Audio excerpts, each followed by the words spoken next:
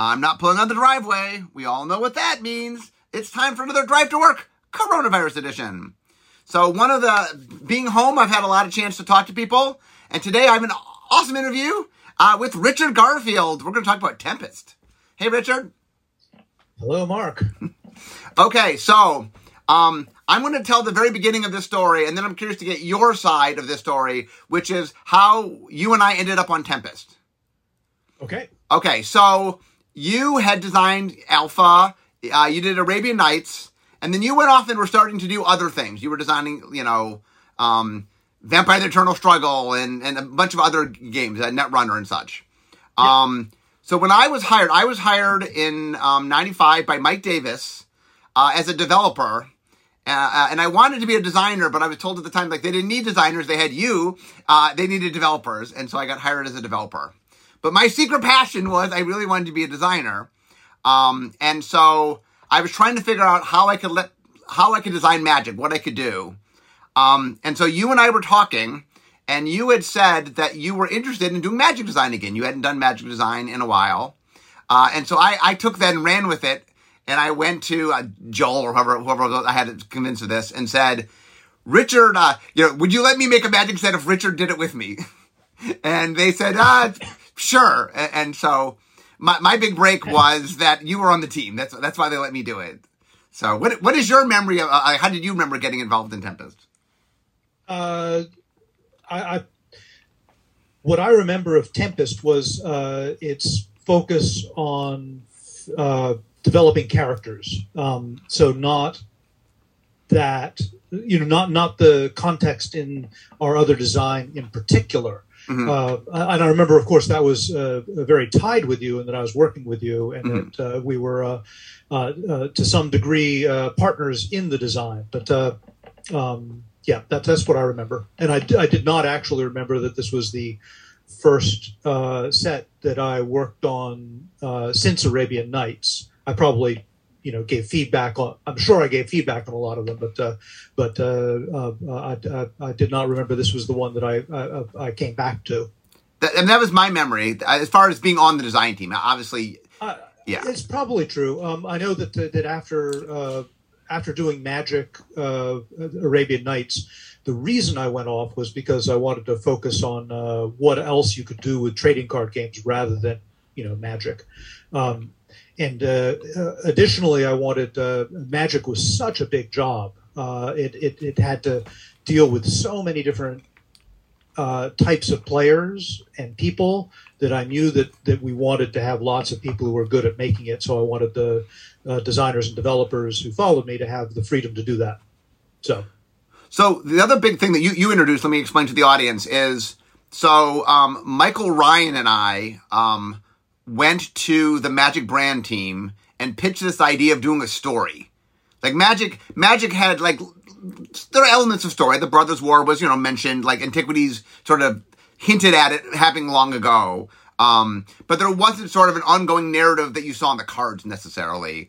And so we pitched what we called the Weatherlight Saga at the time, or what ended up being called. I don't know if we pitched it as that. But so Weatherlight we quickly did Weatherlight to introduce, to get the story started. But Tempest was kind of the big starting of the story. So that's what you're talking about is, for the first time, we were representing a story on cards in a way that we really hadn't done before. Yeah, that's right. Certainly the development, Magic had wrestled with the best way to do story and character and such with the cards. With the original Magic, it was all just elements that didn't have any real context outside of their hooks into old myth and legend. Arabian Nights was the same, but it was more focused on a particular mythos. And then of course, Antiquities, as you mentioned, had a take at that as well, but it wasn't a current story. It was still elements of a story, but they were ones that were original. And since the designers felt that you couldn't get them in any order, that having them be sort of archaeological remains were an appropriate way to do it. But this was the first time that people, that we were serious about actually making what is more traditionally a story which you follow. Okay, so one of my earliest memories of Tempest is for the very first week of Tempest. Do you remember where our first week of design was for Tempest? I'm going to guess Tahoe. No. No. It's not my family. Portland. It was Portland. your family. Okay. Yeah. Portland. Yeah. Yeah. I remember a trip there. I did not remember that was Tempest. Yeah. So we went down to Portland where your parents lived, and the first week of Tempest Design was in your parents' house down in Portland. Cool. Yeah, that was a fun time. What is your memories of that week? Just curious. Here, I'll share a story while you think. Okay. One of my memories of that week was, for some reason, so the design team was me and you, Mike Elliott, and Charlie Catino. And we decided for some reason that we weren't going to shave all week. And so we were trying to see in 7 days who could make the best beard. And it was not a fair fight. Charlie was there, so it just wasn't particularly fair. Yeah. Like in 7 days, Charlie went to like full beard, it seemed like. So... Yeah, no, I don't. I don't really have any memories other than just generally working on design with you guys, and that it was a pleasant change of environment. I don't remember why we went there. Here's my guess is what happened is we had gone to Tahoe for a couple things, and the idea of just getting away was kind of like we thought it might be fun to get away, and I think you offered up your parents' house. You're like, oh, we can go down to Portland, and my parents don't mind, and so we went down there. Oh, okay. I think that's how it happened. Yeah. Yeah. So that certainly especially makes sense if we had already done the Tahoe design stuff. Okay.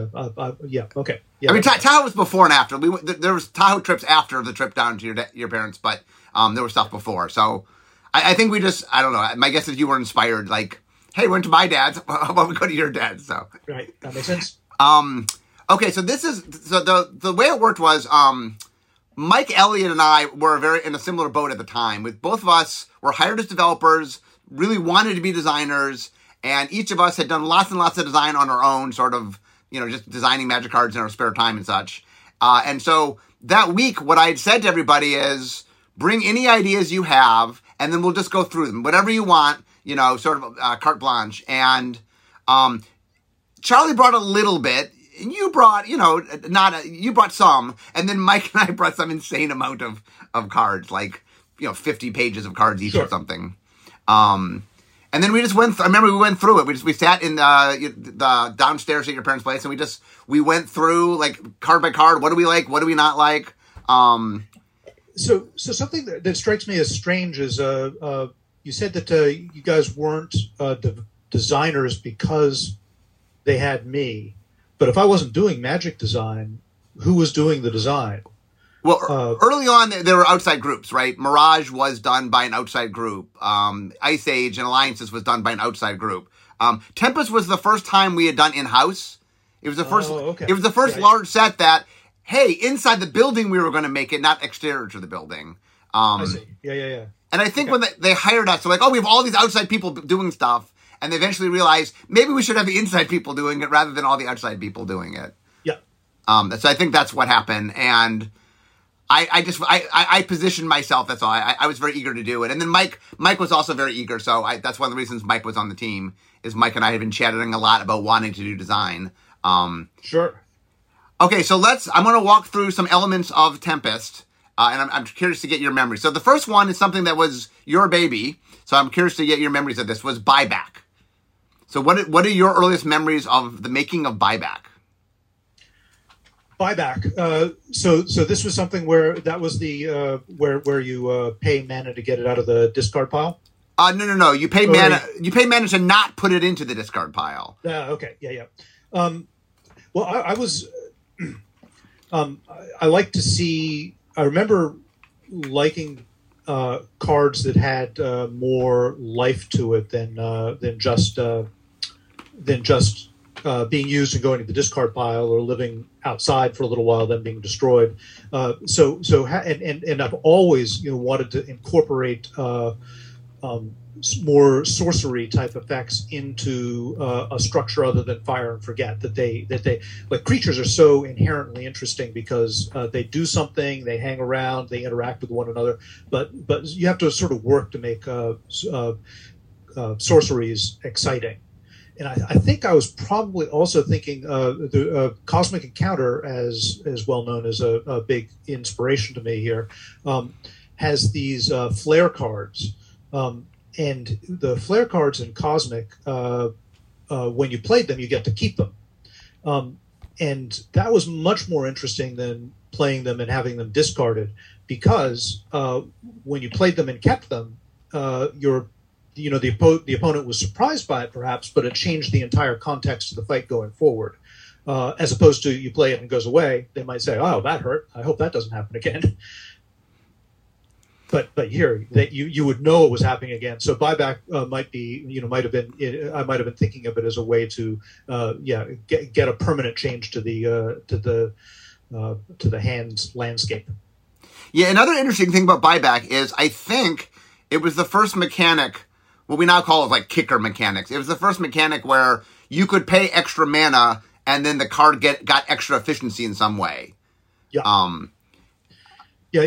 I mean, I think we were all talking about also ways to make it like one of the arc of Magic is you begin out starved for mana, and at the end, you got more than you know what to do with.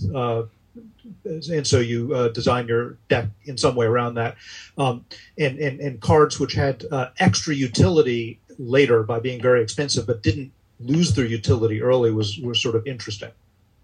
Yeah, no, I think that buyback really paved the way for a lot of things that followed. So here's an interesting, real quick story for the audience, just behind the scenes stuff. I'm curious will you remember this. Okay. There's a mechanic that we tried to make work that we just could not make work at the time. So the idea was they were cards that had draw triggers that when you literally drew them from your library, they would have an effect. Like, it was a lightning bolt, but it did 1 damage to you when you drew it, Do you remember this? Absolutely, yeah. Although it might be running together into the many times we tried these whatever. Probably the first example of that was in your unglued sets, like the mail bomb or something. That was it unhinged, right? Yeah, draw triggers were something we returned to a bunch of times, and so yeah. I to my memory, I mean, maybe someone did it before Tempest, but that was the first time I remember us messing around this space. Yeah. And I remember one of the things we thought about is, well, what if we just change the backs? Because this is before sleeves were a thing. What if the backs were just different? And so when you saw it on top of your library, you and your opponent, everybody would know, oh, that's one of these cards. So you got to reveal it when you draw it so you see what happens. Yeah. But so originally we were going to try to do that. That didn't work out. And then you came up with buyback. Buyback was we took all those out of the set and we put buyback in. Buyback was kind of the filler that went in there. It was replacing that. I did not remember that. So another thing that you introduced in Tempest, that was in Tempest Design for a while, was cycling. It was the first time we had ever done cycling. You actually, we put it into Tempest. And then we put too much into Tempest. Bill had to take stuff out, but we overstuffed it. And so cycling was actually original. Do you remember this? Putting cycling in? I do. Yeah. Cycling was exactly the same area where we were thinking about how to handle the wide variety of different mana you have during the game, and so cycling is another way to go about it. Where with buyback, it's useful at the beginning because you can play it for cheap, and it's useful at the end because you can buy it back. And with cycling, it's useful at the beginning because it's cheap, or it's contextual, and it's useful late because you can always cycle it away. So it's probably a good move not doing both at the same time because they are sort of covering some of the same design space. Yeah, I mean, it's exactly why it got pushed off. You're right. Putting buyback and cycling in the same set didn't make sense. And I think we had made more use of buyback in the set than the cycling was there in a lower level, so it's easier to pull out. Yeah. Although we use it the next year. In fact, both the main mechanics from Urza Saga, which was the next year, were both things that were in Tempest Design.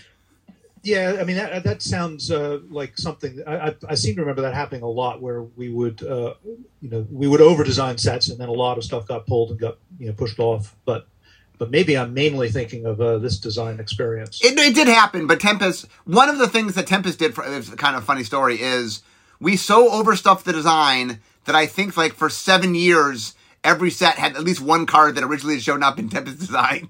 Well, So. But both Echo and Cycling were in originally in Tempest design, and then Mike Elliott used them a year later when we needed Urza Saga. So right. okay, so let me talk about other mechanics. These weren't created by you, but I'm curious your memory of the early memory of them. So one of them is Shadow, which was Mike Elliott had made, I think, in a. Oh, I think I Oh, did you make Shadow? Okay. No. I think this was that we both did. Okay, that's great. I remember that one a lot. We of course had different names for it, but I do remember coming up with that independently, and we both because it's a pretty simple idea. Yeah, I remember that. Well, let's hear your. I know Mike's story, so let's hear your story. How did you get there? I was thinking about the interaction between the creatures is really is very interesting often, and you have all these different things that modify the way they can interact. You've got flying, which of course is sort of the main one. Flyers can only block flyers, but then you had all the island walkers and swamp walkers, which sort of weren't as big a part and have kind of fell out completely, and they weren't quite as interesting because they allowed you to bypass the creature combat as opposed to flying, which sort of made it different. And so there was a point when I realized that was thinking about it. I realized that there's no reason why you couldn't have all sorts of different versions of flying. They could act exactly the same as flying if you wanted, or they could be a little bit different. But the idea that you have a creature with you could I thought of it as different tubes. You could fly, you could attack down tube A or tube B or tube C. And if you had a card that could attack down a particular tube, you could only block it with a card that could block that particular tube. So 2B or not 2B? Is that the question? Yeah, yes, that sends me back to our design sessions. And I remember there's a lot of conflict about how powerful you could make these guys, because the one big difference between that and flying could block everybody, so it could block it, but it could only it could only be blocked by people who could block that particular tube. Shadow was like flying, except it couldn't block regular guys, and so it was sort of locked in that sort of separate area. And certainly the way I pictured it was that it could be equal and opposite. That you wouldn't have to make them particularly stronger or weaker because they're no strong. Essentially, they're no stronger or weaker than regular creatures. We found that we decided to go with making them all really pretty small, though. Yeah, well, I think we made the toughness low was the big thing, that they weren't hard to destroy if you needed to destroy them. But yeah, they were on the smaller side. But when we got them bigger in power, we always left the toughness pretty small. We made them fragile. Yeah. Which is it's fine. Because they had this, they were going to be part of the set and not necessarily continued forever. So even though they were not inherently any more powerful or weaker than regular creatures, you sort of had to treat them as exceptional anyway. But you could certainly imagine Magic from the beginning having been designed with shadow creatures, and they were as tough and just exactly the same as regular creatures, and you would decide how to distribute your army. Yeah, I think if they were a core part of the game, you could treat them differently. But because, right, if you play a shadow creature 10 years later, who has, other people might not have shadow, so it just becomes this unblockable creature. Right, and and yeah, so and the disadvantage that you can't block the other. Well, the defender in Magic has such big advantages. You don't need as many creatures to block a similar number of creatures, and so that's why that's one reason why having one shadow guy is a big advantage, because you still can block everything pretty much with your other guys. Okay, let's talk about another mechanic. You at least inspired this mechanic, although I don't know how the hand you had in this mechanic. Slivers. What is your so slivers are all creatures that grant the same ability to other slivers. What is your memory of slivers? I certainly don't remember having any particular part of slivers. I was a little skeptical of having cards that were so. My preference in general is for cards that don't combo obviously. Mm-hmm. It's not that I want super subtle combos, but I want to feel like there's some cleverness in putting it together, that you're a little surprised by it. And slivers felt to me a little bit on the nose, mm-hmm. Where it's pretty obvious what you do, but a lot, they got a big response in part, I'm sure, because of that, and also because so many clever things were done with them that even though they're obviously combo with one another, there's all sorts of different ways to go about that. So that was a good solution to the on the nose problem. Okay, so here's my trivia question for you, Richard. There's a card that you made that inspired it. What card did you make that inspired slivers? Sorry. You froze there for a minute. Oh, sorry. So my question is, there's a card you made, a design that you made, that was the card that inspired slivers. What is the card that you made that inspired slivers? Plague Rats? Yes, Plague Rats, exactly. So Mike Elliott he really liked Plague Rats, and he was trying to sort of make a whole, how do you make a whole, creature type of Plague Rats was the idea. And that's where slivers came from, was trying to take the fun of Plague Rats, but just, what if it wasn't just making things bigger? What if it granted flying? What if it granted other abilities? And so although you didn't directly do slivers, you inspired slivers. So, did you get my response? Because you were frozen there. I didn't hear what you said, but I'm guessing Plague Rats. Yes, Plague Rats. That is correct. Okay. So what we talked about the main mechanics. Talking about an on the nose combo mechanic. Yeah, yes. Plague Rats is certainly the one. Yes. So my question is, open up a little bit. Do you have any particular memories of Tempest? Like when you think of Tempest, what do you tend to think of? What are your strongest memories from Tempest? I tend to think of I thought of Shadow for some reason, really stuck in my head. But beyond that, I really thought about the characters, Gerard, the Goblin, and so forth. Yeah. And the way they were being handled, and sort of the challenges with making a story fit with player autonomy and the mix and match sort of nature of Magic. So what were the challenges? What did we have to do that we never had to do before? What was the added challenge?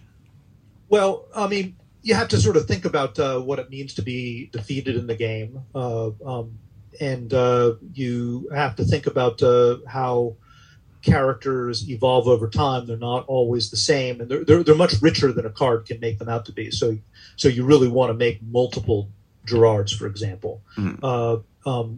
To sort of capture an arc rather than just one instance of a character, and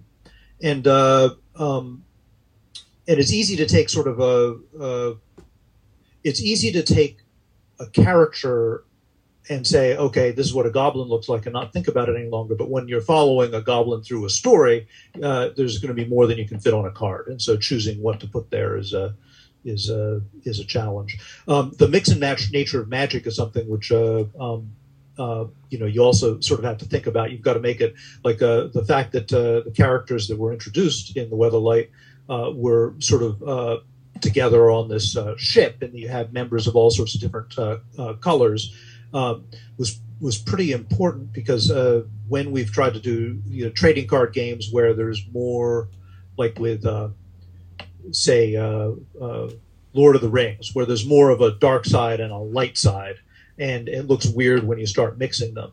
You sort of want any story told within the Magic universe to have not necessarily infinite flexibility, because that would mean you have no story really, but at the same time you want to have enough flexibility that whatever deck people put them in doesn't look too weird. Yeah, one of the big challenges, and this was a big creative challenge, is one of the visions that Mike and I had was we really wanted you to see the story in the cards. And the idea is, if you took all the cards and put them in the right order, you literally could see the story that we were telling. And in fact, the Duelist at the time, we actually had an article where we told the story, but we showed all the cards in order. Like, we showed you the story in order on the cards, basically. And I remember one of the big arguments, so how does Pulp Fiction tie into Magic? I remember I was arguing at the time, the reason that, like, one of the problems with the trading card game is you don't know the order you're going to see things in, right? That, you might get the middle of the story before you get the beginning of the story. And I was arguing that, like, Pulp Fiction demonstrated how you don't have to tell stories in order. That one of the fun things sometimes, and there's some classic examples. Annie Hall does this as well. That you don't always have to tell a story in order for the audience to appreciate the story. Sure. And so I was using stuff like Annie Hall and Pulp Fiction to say, look, there's classic storytelling in which it's not in order. Hey, the audience can sort of piece things together. And part of the fun of it might be, oh, I've seen this piece, but now I get to see that piece. And that, the big argument at the time was, hey, let's lean into trading card games, and maybe the story being out of order isn't such a horrible thing, that there is some fun storytelling that still can be told. And that if you tell very archetypal stories, meaning, the stories themselves aren't complex, that they're following very simple, modes of how stories are told, that it would be easier for the audience to understand, because you're not, like, reinventing storytelling. You're using basic storytelling, but the means in which you're telling it is what makes it novel, not the story. The story itself is a very, like, Michael and I, there's a famous book by Joseph Campbell called The Faces of Myth, I think I may be messing up the name of the book, but he talks about how there's, like, 8 stories. Like, there's 8 stories in mankind. And we took the myth of the epic hero, which is the same story Star Wars is based on. And we literally, he maps out what the pieces you have to do to tell that story. And George Lucas did the exact same thing with Star Wars. So, so we took the exact same story as Star Wars and made our story, which is not at all Star Wars, which shows how you can mix up stories. But, we did a lot of, like, the fact that the main bad guy was the brother of the good guy is, not an accident or anything. So I don't want to give away Star Wars things, but the main good guy, main bad guy might be related. Spoiler. I remember that being a topic of conversation. I know that I was pretty happy with the way they went about it with Antiquities. The idea you couldn't tell it in order, so that is exactly like archaeology, where you can't exactly tell what order you're going to get things in. But when you reframed it as sort of modern, just storytelling, where you don't necessarily get things in order, I think that makes a lot of sense and made a lot of sense, and so sort of opened that up a lot more. So anyway, I can see my desk from here, so I'm almost to work. Any last thoughts on Tempest? I know there's a lot. This, just for the audience to understand, this was a long, long time ago, and we're digging back deep. And I talk about Magic all the time, so, like, I'm constantly kind of reminding myself of things. Richard might not have talked about Tempest for 20 years. I mean, it's been a while. It's been a while. Yeah. No, certainly one of the reasons I was interested in joining this episode, because it's fun to have my memory prodded. No, I don't really remember beyond that. I'm sure that there were dozens of other things you could bring up, though, that would prod me. For me, the development around that time was sort of all ran together in a lot of different ways. Well, so let's wrap up. One of my favorite memories of that is it is the first time that you and I had worked as closely as we had. I mean, we had worked together before, obviously, but it was the first like big project where we worked very closely together. And I consider you a mentor, so it was a really big deal for me to get a chance to work with you on making a Magic set. I mean, since then you've made some more Magic sets, but it was a giant deal for me, and it was a real turning point. I mean, really, I went from being a developer in everyone's minds to being a designer, so it was... I have very fond memories of Tempest, and especially with your involvement on Tempest, so... That was a pretty exciting set. As you mentioned, all those mechanics that we were tossing around, and obviously, anything which is the first official design of both you and Mike Elliott's got to be cram packed with ideas, because you guys are founts of design. Yeah, no, it was. I'm not kidding when I talked about, like, when I say 7 years, every single set had a card that was originally in Tempest design. You might sound like I'm exaggerating, and I'm not exaggerating. And it probably trickled past that. Just, I think for 7 years, it was every single set for like 7 years. That we had made this. It's crazy how many cards we had. We had a lot of cards, but it's a lot of fun designing when you get into it. There's just and when you come up with one idea, you can just there's just so many things you can do with it. It's a delight designing for something like Magic, where it's very flexible and you have an audience that really understands it. Yeah, and Tempest, like I said, it was considered sort of. At the time, it was like, we're trying something new. We're doing we're designing it in office and not outside. Not outside the Wizards, but within Wizards, and it ended up being a really big hit. The audience really liked it, and so and like I said, it was a lot of firsts as we talked about today. Like buyback was kind of the first kicker mechanic. And there's a lot of firsts that started there, so it was definitely a very instrumental set. And when I look back at sets that kind of shaped what came after them, Tempest was a big one that really did a lot of reshaping sort of how we thought of things and stuff like that. But I want to thank you for being with us, Richard. It was it's always fun having you on. It's always fun talking about just past things you and I did together. So maybe in the future, you and I have a few more sets we worked on together. So maybe I'll get you back at some point and we'll talk about like making Odyssey or Innistrad or Ravnica. A lot of cool stuff. Yeah. There's a lot of design to talk through. I always like talking games. It's always great to talk to you, Mark.